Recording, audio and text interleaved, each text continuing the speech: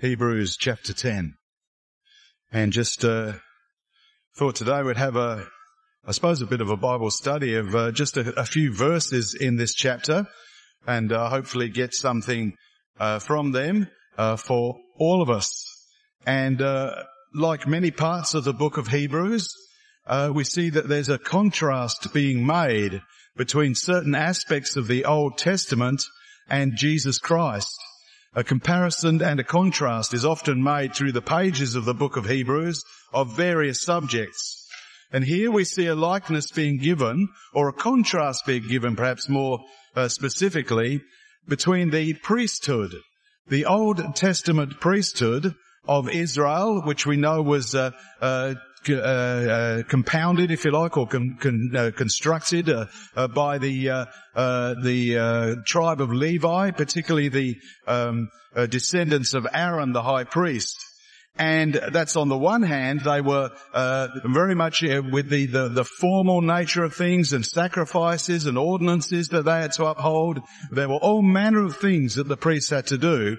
And then there's a comparison given between what they did and why they did it and Jesus Christ, who is described as being our high priest elsewhere in the scriptures. Now, there's just a few verses that I'd like to have a look at along that line there. Hebrews chapter 10 and verse 11. We read, "And every priest stands daily ministering and offering oftentimes the same sacrifices which can never take away sins. But this man, Christ, after he had offered one sacrifice for sins forever, sat down on the right hand of God, from henceforth expecting till his enemies be made his footstool. For by one offering he hath perfected forever them that are sanctified." And so this contrast is made here of a priesthood. And bearing in mind, of course, that we're actually talking about a priesthood that was ordained by God. This is not the ideas of some natural man coming to fruition here, some religious process or whatever. This was ordained by God. You can read about how the priesthood should be back in the Old Testament, particularly in the book of Leviticus, but through the first, the second, third, and fourth and fifth books of the Bible there, when it talks about the priesthood and the various aspects of it and so on. And so that was to be a blessing to Israel when it was ministered in the way and in the spirit in which God had intended from the first. And the comparison is given there of that priesthood and Christ, the high priest of, as the scripture says, of our profession. Now, I'd like to just have a look at a few points in those verses. In verse 11, we read there, every priest. So firstly, we read that there were many priests. And all of the work that had to be done by the priest, it was too much for one person. So at any one time, there were many priests. There were many that were involved in the service of the Lord. All of the things that had to be done by the priest, all of the sacrifices, all of the ordinances, all of the ceremonies, they were too numerous for one person. So all of the male descendants of Aaron were sanctified for that work. There were many priests, as it says here, every priest. And even then, there were others of the tribe of Levi that were called in to help with some of the sort of perhaps lower parts of the service and that sort of thing. They were required to help them and so on. So at any one time, there were many priests that were involved in the service of God. But also, as time went on, there were many priests. When a priest died, he was succeeded by his son, and it never ended. No one priest was ever able to make the final atonement. The word that we perhaps often associate with the word atonement, if you ever look it up in dictionaries, that sort of thing, is the word expiation. You may know that word if you've ever got a speeding fine. It's an expiation notice, is what comes on the envelope. Not that I would know. Okay, I'm just going by what other people have told me. But the word expiation means the act of making amends or reparation for guilt or for wrongdoing an atonement. In the thesaurus, it says of the word expiation, atonement, redemption, redress, reparation, restitution, recompense, requital, purgation, penance, or to make amends. And so, as the high priest was to offer up his sacrifices, there was to be this concept there of atonement or expiation or making amends for the nature of mankind, for the heart of mankind. And so the high priest would live out his entire life doing his duty every single day, making offerings to God for the sins of the people. Every single day. And at the end of his life, it would just carry on with the next high priest, because the work was never, ever finished. The atonement was never, ever whole or complete. It was never repaired or paid for or whatever. In fact, we read about this concept of one priest coming after another elsewhere in the book of Hebrews. I'll just quote to you from Hebrews 7. It says, "And they truly were many priests, because they were not suffered to continue by reason of death." And so the writer here makes the observation saying that the priest couldn't continue his job there because he died, which on the surface of it seems like a reasonable explanation and excuse, really. He died, so he couldn't carry on. So there had to be a carrying on by his son and so on down through the ages there. But the writer also of Hebrews goes on to talk in Hebrews chapter 7 about the priesthood of Christ, and it says, "But this man, Christ, because he continues forever, has an unchangeable priesthood." Because Christ continues forever. He doesn't die. His priesthood is unchangeable. It's constant. It's eternal. Likewise, we can go through the scriptures and we can see that there were sacrifices that were offered up by the priests. They never stopped. They always continued on. A sacrifice was offered, but sin was not put away. As soon as the sacrifice was offered, there was need for another one to be offered, because sin had come into the camp again, into the heart of man again, into the life of Israel again there. And we know that there were annual feasts and so on. There was a Day of Atonement last year. There will be a Day of Atonement this year. There will be a Day of Atonement next year. It never ends, because the sin never left Israel. Likewise, there were morning and evening sacrifices every day. So the priest would offer up a sacrifice in the morning. By the time evening came, it had to be done again. And by the time the next morning came, it had to be done again. Over and over and over. It didn't put away the sin in the heart of man. The expiation that we spoke of was always incomplete. Sacrifice after sacrifice after sacrifice, it didn't do the job in a complete manner there. And bear in mind, this is the God-given way we're talking about here. What hope would you have if you went down the path of a man-made religion, a man-made sacrifice, a man-made priesthood, a man-made organization and rules of doing things? You wouldn't stand a chance of ever finding forgiveness for sin in that thing. But here we read of Christ being the fulfillment of the type or the forerunner of the high priest. But of course we know he's more than that. If we read here that we just read there, this man, in verse 12, after he had offered one sacrifice for sins forever, sat down on the right hand of God. He's the fulfillment not just of the priesthood, he's the fulfillment of the sacrifice as well. In fact, he's the fulfillment of all of those things. He's the fulfillment of the tabernacle and the temple and the altar and all the things that we can see throughout the Old Testament types and illustrations that are given there. They're all fulfilled in Christ. But he is also the fulfillment of the sacrifice.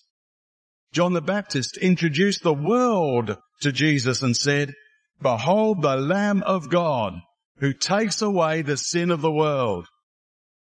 That was his introduction to Jesus Christ, introducing him to the world there. So this sacrifice of Christ did what all the countless sacrifices that were offered by all the countless priests over countless generations could never do. The Bible says it took away sin. Just reading verse 11 again of the natural priesthood, the Levitical priesthood there, but I'll quote to you from the amplified version of that Bible. And it says, furthermore, in verse 11, every human priest stands at his altar of service, ministering daily, offering the same sacrifices over and over again. That's the thrust of this verse here. And then it says, which are never able to strip away the sins that envelop us and take them, the sins, away. When it says there, the words that are used in the King James Version there, right at the end of the verse, to take away sins. The word, that is a Greek word for that, I won't try to pronounce it now, but it's a word that's used 4 times in the New Testament. Twice it refers in type to an anchor being lifted that allows a vessel to sail away freely. And you read about that in the book of Acts when Paul was shipwrecked that time. That same word is used twice in that chapter there. So that's two occasions. On the other 2 occasions, it seems to refer to taking off or stripping off a garment. In 2 Corinthians chapter 3, it's referring to the veil being stripped off from our eyes. When we have a vision of the Lord, we have the infilling of the Holy Spirit and we become spiritual and so on. And here it's used in the concept of us. It's almost like it's describing us as being clothed in sin. That mankind has got clothing on now, but it's a clothing of sin.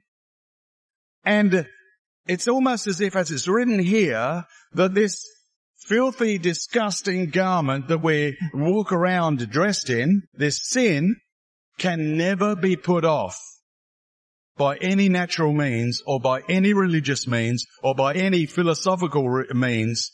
It just can't happen. We're clothed in that, no matter what we do with our lives, unless God works a miracle. Unless there's a change in the nature of mankind. Now, I thought we'd just explore this a little further, of this clothing being changed, as it were. We'll go back to the book of Genesis. Genesis chapter 41. And we're reading here of a man called Joseph. Now, Joseph, for those that don't know who this particular man was one of the sons of Jacob. In fact, the Bible indicates that he was the much-loved son of Jacob. He was the favourite. And we see that there was a great deal of envy in his brothers because of that. And that led to all sorts of issues between Joseph and his brothers. And eventually he was sold into slavery by his jealous brothers. And we see that eventually, further on down the track, as he ended up in Egypt, as he was sold into slavery, he ended up in prison for years. It wasn't just for a short time, but for years he was in prison there. It should be pointed out, of course, it was just something he didn't do. But there we go. He was in prison all that time there. And then by a series of miracles, he's freed from that, and he becomes the second in charge in Egypt. It was an elevation of such a grand scale that it's scarcely believable. One moment he's in prison, dressed in rags, clothed in the prison garb that he had been dressed in, no doubt, for years at that time. And I doubt very much whether anybody said to him, "Oh, you're looking a bit disheveled there, Joseph. Let's get some new clothes on you." I doubt that happened in the prison case there.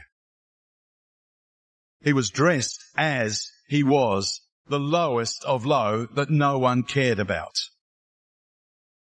And then these situations arose and all of a sudden he's taken instantly from that position and elevated to the second in charge in Egypt. That's the position we read about here in verse 39. Genesis 41, verse 39.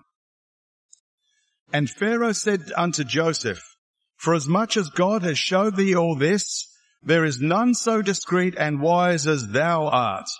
Thou shalt be over my house, and according to thy word shall all my people be ruled. You, Joseph, are now going to be ruling Egypt. Only in the throne will I be greater than thou. And Pharaoh said unto Joseph, See, I have set thee over all the land of Egypt. And then we read, And Pharaoh took off his ring from his hand, and he put it upon Joseph's hand.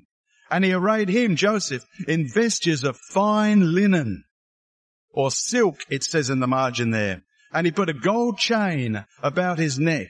And he made him to ride in the second chariot which he had. And they cried before him, Bow the knee. And he made him a ruler over all the land of Egypt. And so we read here about this man Joseph. And of course we can see our minds are instantly, well, my mind certainly was instantly drawn to the elevation of Christ in this story. And we know that in the life, the times of Joseph there's an incredible type of Christ in that. How that Christ was cast down. How that he was imprisoned, as it were. How that he was cast aside from mankind and despised by them. And ended up wearing grave clothes. The clothes of the prison that he was in there. He was in the pit as Joseph went down to the pit. But of course we know the scripture says he was raised into heavenly places. He was given the glory of God upon him, which he holds to this day.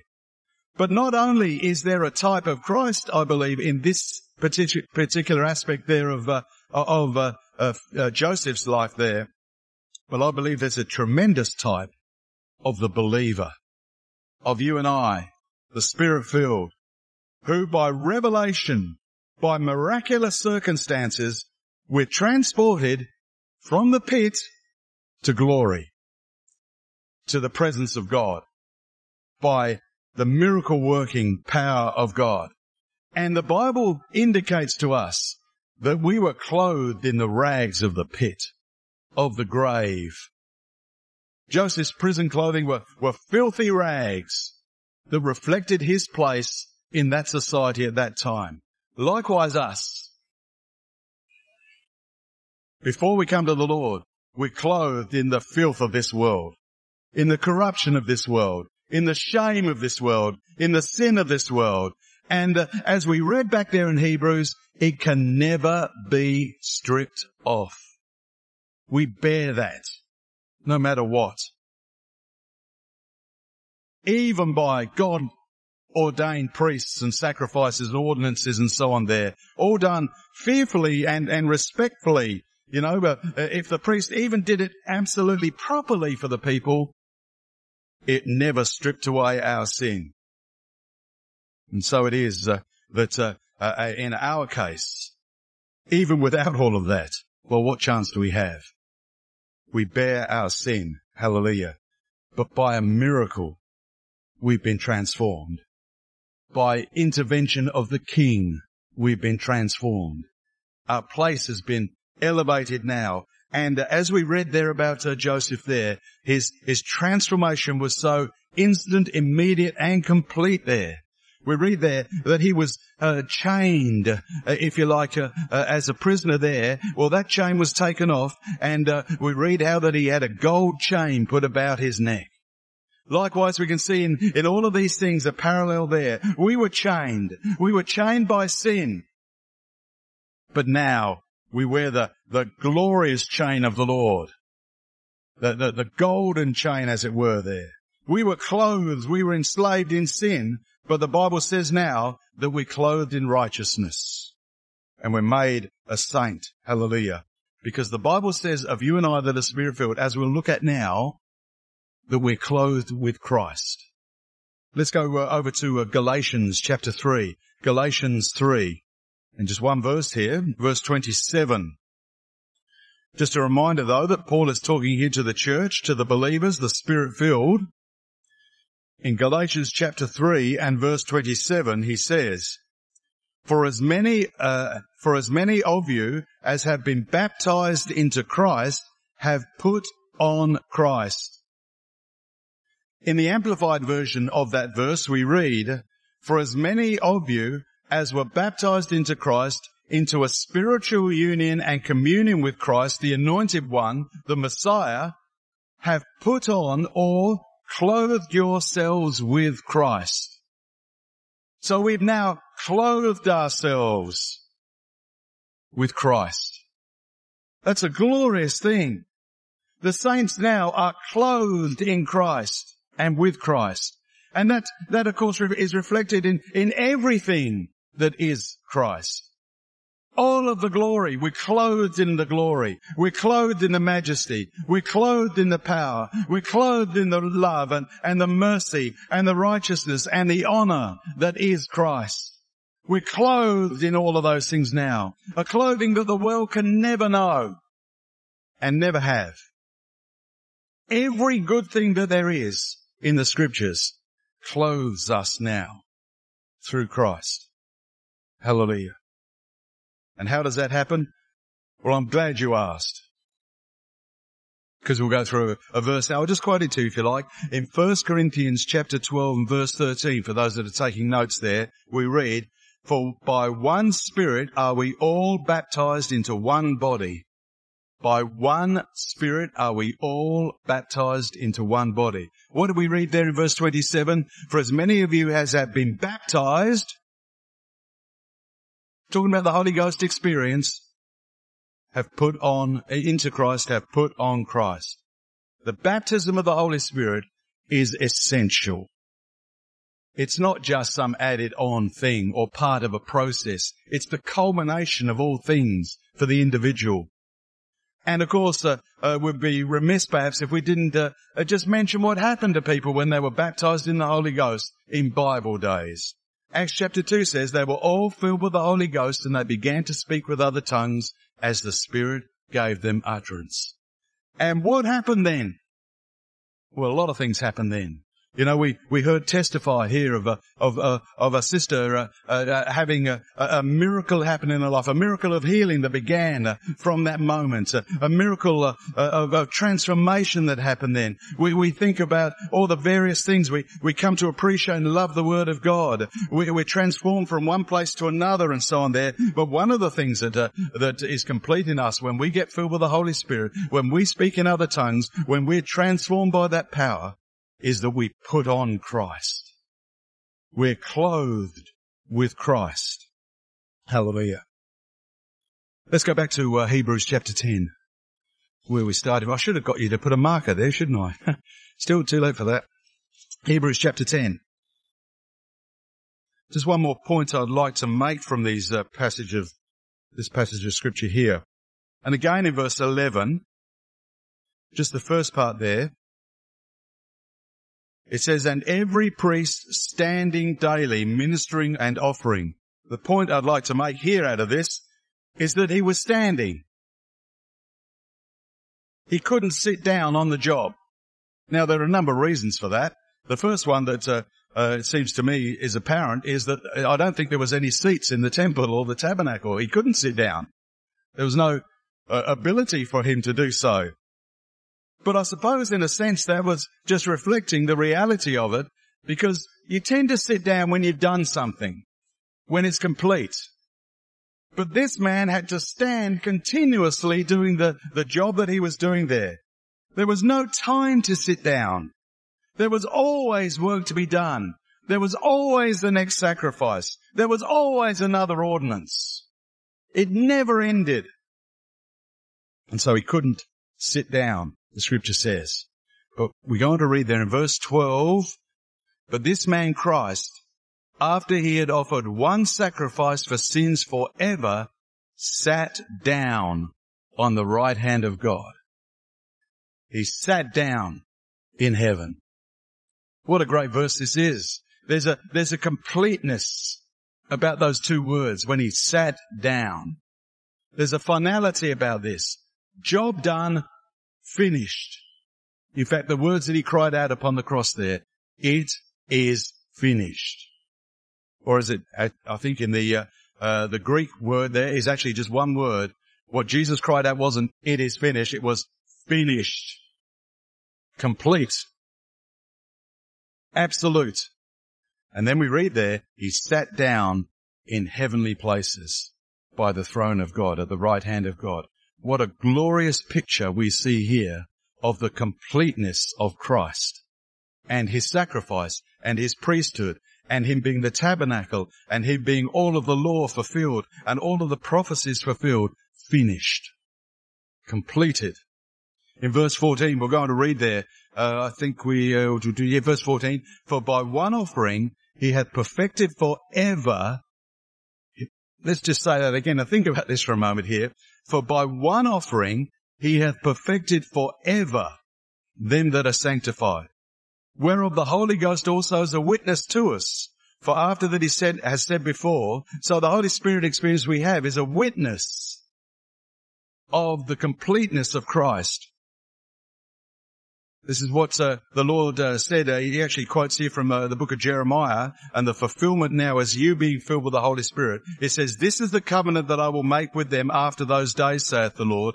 I will put my laws into their hearts, and in their minds will I write them, and their sins and their iniquities will I remember no more. Now where remission of these is, there is no more offerings for sin. Having therefore, brethren, boldness to enter into the holiest by the blood of Jesus, by a new and a living way, which he hath consecrated for us through the veil, that is to say, his flesh, and having an high priest over the house of God, let us draw near with a true heart in full assurance of faith, having our hearts sprinkled from an evil conscience and our bodies washed with pure water. Let us hold fast. Let's dig in. Let's hang on to the profession of our faith without wavering, for he is faithful that promised. Forever. And the Holy Ghost is a witness to us there. Hold fast to our glorious calling. Now, there's just one other thing that I was trying to figure out how to work it into a talk, and so I think I'll just tack it on the end of this one and see if it fits. All right. We'll go back to the book of Acts, Acts chapter 7. And we're reading here, of course, those that know the book of Acts there, when we turn to it, you'll see and be reminded that we're looking at the man called Stephen, who was one of the disciples of Christ. He was stalwart in the early church. It seems a young man coming up through the ranks. He was given various jobs, and he did them in a magnificent manner. He did all that was asked of him, and then more, and then he began preaching. When he began preaching, I don't think it's a reflection on his preaching, but he suddenly wasn't very popular. And he wasn't particularly popular with the religious people of his day, the scribes and the Pharisees and the priests and so on. And he actually gave a bit of an expose. They accused him of a few things, and then he went through. If you ever want to read a summary of the Old Testament that is concise and accurate and inspiring, then have a read of chapter 7, because Stephen goes through the whole thing, and he ends up by saying, well, that's the Old Testament, and just as surely as natural man hated that and hated all that was godlike, you hate God as well. You took out the Son of God. You murdered him. And of course that inspired a great deal of wrath in the hearts of those people that were listening to him. In fact, we read about that. We read about what he said there. Verse 51, we'll perhaps read that. This is the conclusion. He went through the whole history of Israel, and then this is what he said to them. You stiff-necked and uncircumcised in heart and ears, you do always resist the Holy Ghost. As your fathers did, so do you. Which of the prophets have not your fathers persecuted? And they have slain them, which showed before the coming of the just one, of whom the just one, that's in capitals as Christ, you have now been the betrayers and murderers, who have received the law by the disposition of the angels. So God went through a great deal of trouble to give you the law, but you didn't keep it. You have not kept it. When they heard these things, verse 54, they were cut to the heart and they gnashed on him with their teeth. I don't really know what that means, but I don't think they were happy. They were furious at this man Stephen. But then we read, but he, being full of the Holy Ghost, looked steadfastly into heaven. Oh, that's amazing, that little phrase there. He didn't look at heaven. He didn't get some sort of outside view of it there. He looked into the depths of heaven, into all that heaven is all about there, into the core of heaven, as it were. He looked into heaven and he saw the glory of God and Jesus standing on the right hand of God. And he said, behold, I see the heavens opened and the Son of Man standing on the right hand of God. So we read here, as Stephen was dying here, because eventually a short while later, only seconds later probably, they cast him out and they stoned him to death. But at that time, he sees Jesus. Jesus, who we had read before, went to heaven and sat down on the right hand of God. But he's no longer seated when Stephen sees him. Now, why is this there? Maybe it's nothing. Maybe it's, I don't know there. But why? Why is this different phraseology used here? Why did Jesus stand up for Stephen? One Bible commentator that I read, this guy lived a few hundred years ago, and he wrote, he stands up. He actively sympathized with his suffering witness or follower. And he goes on to say that the one described as the man of sorrows sees him, sees Stephen. The one described as the man of sorrows, that's Christ. And we know now that Christ is risen from the dead. And though he's raised to the heavenly throne, I believe we can see from the scriptures that Christ hasn't forgotten what it's like to be human. He hasn't forgotten what it's like to suffer and to hurt and to fear. Jesus is not some uncaring, unthoughtful spectator of the difficulties that Stephen was going through here. Neither is he an uncaring, unthoughtful spectator of your life and the troubles that you may go through. What he did for Stephen, I believe, he will do for you and he will do for me. In your time of suffering, of hurt, of fear, of uncertainty, of loneliness, all of those things, I believe that we can see that Christ will stand for you and will stand with you, no matter what. Scripture says he'll never leave nor forsake. And again, there's a finality about there. And what a sight that was for Stephen to see him standing on the right hand of God. He was about to be murdered, and probably quite a painful death, to be stoned to death. But all of a sudden, it's like he didn't see it or feel it anymore. He didn't care anymore. The heavens had opened, and he'd seen the glory of God and Christ standing for him. And all of a sudden, nothing else mattered. They could have done what they liked to him, and it wouldn't have bothered him a bit.